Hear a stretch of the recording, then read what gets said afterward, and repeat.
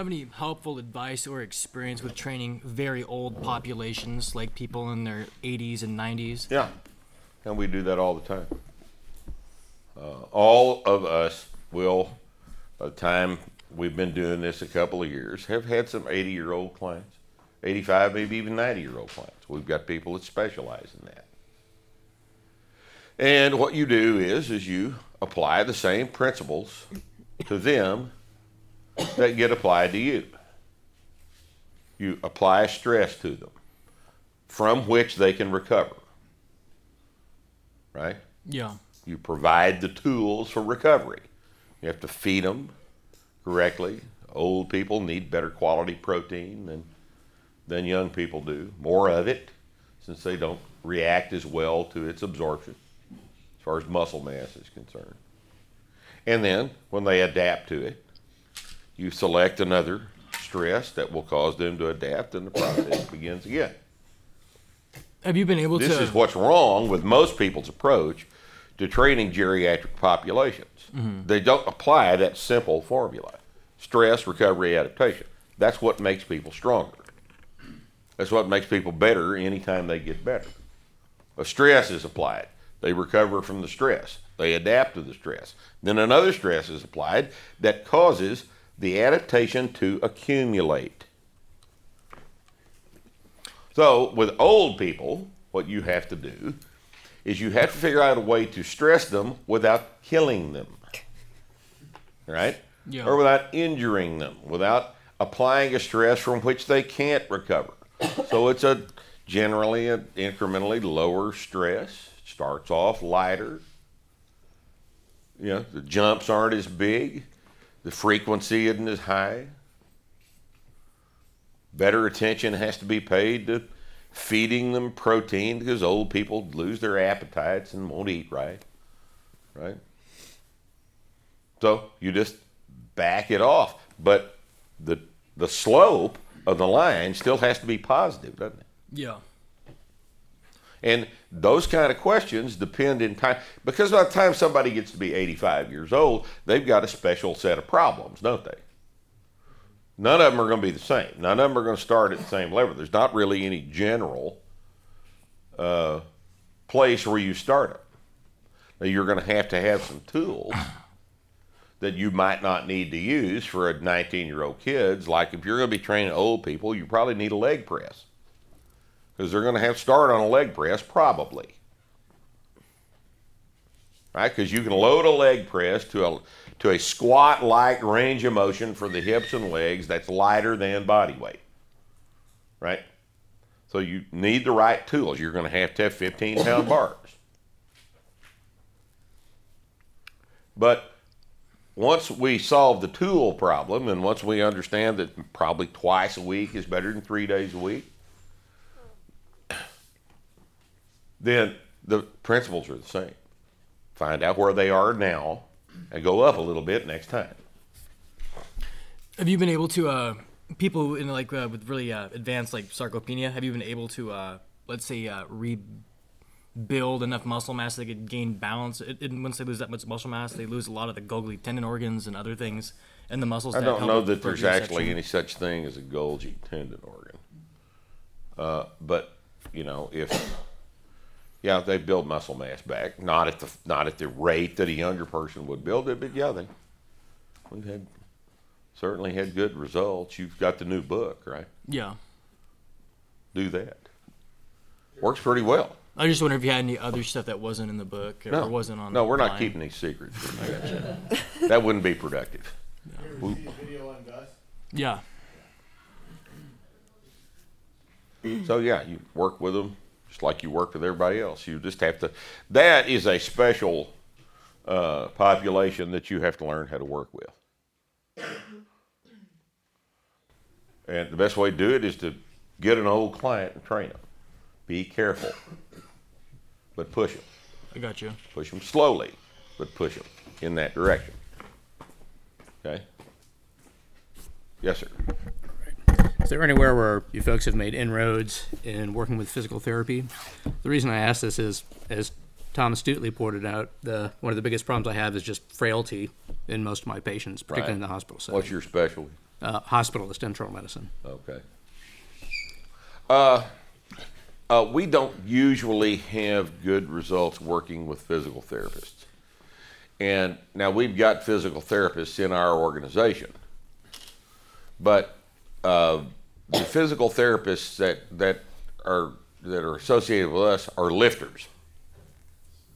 If it's been my experience that if the physical therapist you're trying to work with is not a lifter, they're not going to understand how this works. If you got a physical therapist that's a runner or a cyclist, they have no idea what the hell we're talking about here, and they're not interested in knowing either. They think they're doing this right. And the problem with that is that they don't typically operate on the stress recovery adaptation paradigm the way we do. And I think that most of them have completely lost sight of that process and how that process applies to their practice, because that's not taught in their program. Their curriculum doesn't involve that kind of thing. They're taught anatomy and origin and insertion and innervation, and this is how we isolate the piriformis, and this is how we isolate the supraspinatus from the infraspinatus, and all that kind of stuff. They like to deal with the minutia and approach things from a minutia standpoint when things function as systems. Right? How many of you guys have had a shoulder injury? And what did the physical therapist do? Did any of them have you press? They all had you do this, didn't they? Like this is the function of the rotator cuff. Like this is the function of the rotator cuff, which is essentially this, isn't it? All right. What's the rotator cuff complex do? Does it externally rotate the humerus, or does it stabilize the shoulder? How did it evolve? Let's look at it from an evolutionary standpoint. Did early primates do this and thus evolve the infraspinatus and the supraspinatus? Do horses have an infraspinatus and a supraspinatus? Does it externally rotate anything? What does all that shit do? It stabilizes the shoulder. So if you do things that require the shoulder to be stable, what are you doing? You're working all of the shit that stabilizes the shoulder. Well, presses, chins, lat pulls, that sort of thing. Maybe even in some cases bench presses. But they don't approach it like that, do they? They want to isolate all the little components of the anatomy, analyze them separately, work them separately, and when they tell you to do this, that's basically this, isn't it? And it doesn't work very well. As every one of you that have been to an outpatient physical therapist learned, it was a waste of time, wasn't it? Did anybody have any experience other than that outpatient physical therapy is a waste of time? Is anybody helped by outpatient physical therapy? I was made worse. Yeah, that happens. That happens more frequently. We go so far as to say that if you get better at outpatient physical therapy, well, you just healed up. You just healed up. You were going to do that anyway, right? And it's just a whole lot cheaper to do it without the physical therapist.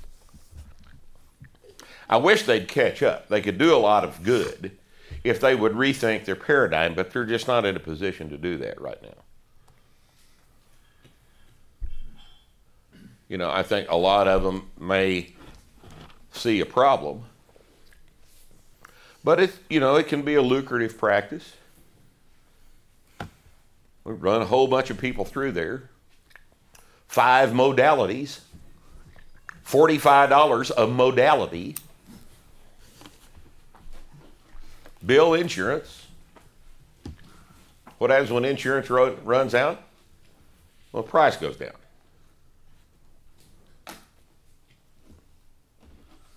I'm not impressed with them. I'm really not. And I don't know what, in terms of reaching out to them, they're not going to listen to us. They're not going to listen to us. They're not interested in listening to us. They've already gone to school. I don't have a PhD. I don't even have a DPT. What do I know? Not a goddamn thing. So they're just going to continue to, do that thing. Aaron. So most collegiate educational programs for people interested in phys ed are fairly useless. Do you feel that there are any programs that are actually beneficial to help you with the career goal of being a strength coach? Well, I've, written a couple articles about this, and we talk about this all the time. And so I'll just recap it for you. What I think you need to do to have an educational background that will benefit you as a practicing strength coach is immediately eliminate any idea that you might have of getting an exercise physiology degree. I don't want to waste money on an exercise It's a waste of money. physiological degree. It's a complete waste of money. What I think you need to do is obtain a hard science degree.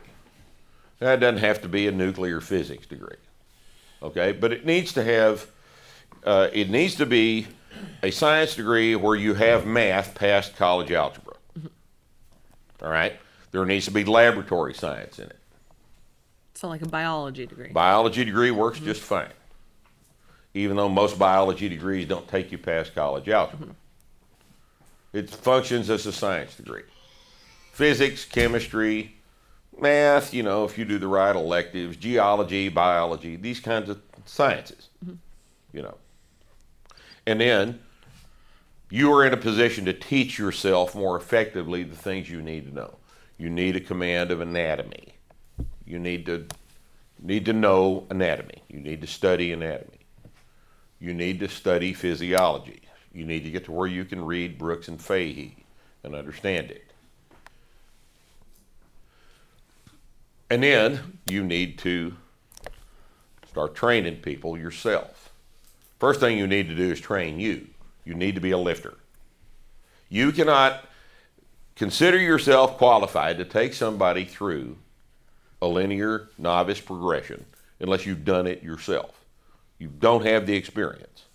You won't be able to answer their questions if you've not answered your questions for yourself in the same context, right? Yep. So you need to be a competitor. You need to go to a meet or 2 or 10 or 15. Your training needs to matter to you, right?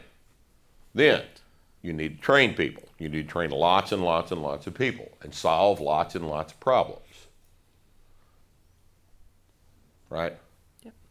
And if you do it like that, and I mean training the general public, accountants, real estate salesmen, the general public, not gifted athletes, then you'll know enough about this to be able to call yourself an effective coach. And you'll know if you're effective because the people you're training are getting stronger. Arithmetic, right? So that's the way I would prepare you. Now, in contrast, what happens at D1 and college sports levels with strength and conditioning? I don't know. Who do they deal with? With college athletes. And who are college athletes? Genetic freak. Yeah, they're the elite athletes. They're elite athletes with big verticals that learn things quickly with their eyes, right? Does a college strength and conditioning coach, pro-level strength and conditioning coach, need to know how to make somebody strong? Yes. They're already Yeah. strong. They, They wouldn't be on the team if they were they strong. need to keep them safe so they can do their actual sport. The way you keep them safe is to go in the office and play free cell on the computer, because anything you do out on the floor has the chance of hurting that guy, right? This more applies to pro level stuff, right? But D1 college, look, you guys have all seen this D1 college shit on YouTube, right? You've looked at college programs. You've looked at the official strength and conditioning department videos that have been put out on various D1 college football teams. Haven't you? You guys seen that, right? What's your impression? Not if they're reasonable people who would voluntarily watch that shit. Well, you just stumble onto it. What's your impression of it? Anybody favorably impressed by the methods that you see? All the screaming and yelling and cheerleading and pep rally and Half squats. half squats and spotted half squats and Bosu ball shit and functional training, all that other stuff. How do you get away with that? How do you get away with doing stuff that we all know doesn't work at the D1 college level? Because it's entertaining. Well, if you take, look. If your recruiter puts an 18-year-old kid in front of you, an 18-year-old kid that weighs 215 pounds with a 36-inch vertical jump, and he stays in your program till he's 22, what is it going to look like you did? Got him stronger. Whether you did a goddamn thing, Yeah. what is it going to look like happened? What's he going to do? He's gonna succeed. Well, he's going to grow. Yeah. He's 18. He's explosive. He's got a 36-inch vertical jump. You're going to have him play sports. Whether you know how to teach him how to squat, deadlift, press, do the Olympic lifts or not, he's going to make some improvement because he went from 18 to 22. Right? He'll gain some weight. He's going to, if you work him hard on the field, he's going to get stronger. Now, was that work such that he acquired his potential for strength and conditioning during that period of time? No. No. But did he improve? Yeah. Does it look like then that you know what you're doing? Mm-hmm. Do you? Maybe. Maybe. Probably Maybe not. Yeah. If what you're doing is what we see on these ridiculous videos, then no, you don't know what the hell you're doing. But you don't have to know what you're doing because it looks like you know what you're doing. Right? So, I think that the best strength coaches in the country are always going to be found someplace besides where people deal with freak athletes, because freak athletes are freak athletes already. I'm more concerned about what you can do for a 35-year-old guy that has no athletic background at all, that is interested in getting stronger, and what you can do for him over 3 years. That indicates to me much more accurately what your ability as a coach is. Right? And how do you learn to work with those people? By working with. Well, those you people. get, your thinking skills in order, and you get your background all sorted out, and you get some experience under the bar yourself. And then you get some experience coaching these people, and you grow as a coach. But let me assure you that that is not where most D1 strength and conditioning coaches come from. That type of preparation is not how they get where they are. Okay?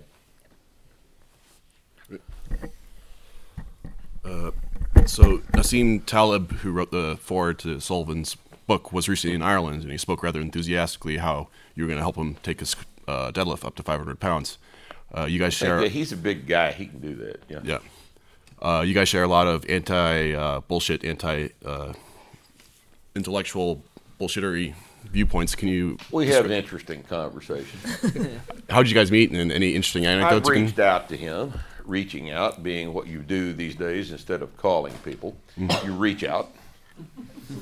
I reached out on, social media. I reached out to him, and he and I were friendly. He's a good guy. He's terribly, God almighty, interesting guy to be around. He interested in a lot of the same stuff I am, but the guy's, that guy's bright. I'm of above average intelligence, but I'm not. This guy's, I'm not that smart. I am articulate. Many people mistake being articulate for being intelligent. That's not the same thing. Sometimes I'm able to talk good. But he's a real intelligent guy. Yeah. And he's a lot of fun to hang around with. Okay. Quick second question. I'm not even at a 2-plate squat, and I'm having trouble finding jeans. Do you have any recommended brands, or do you need to start drinking soy milk or something? Well, jeans come from your parents. Oh, sorry, jeans as in pants.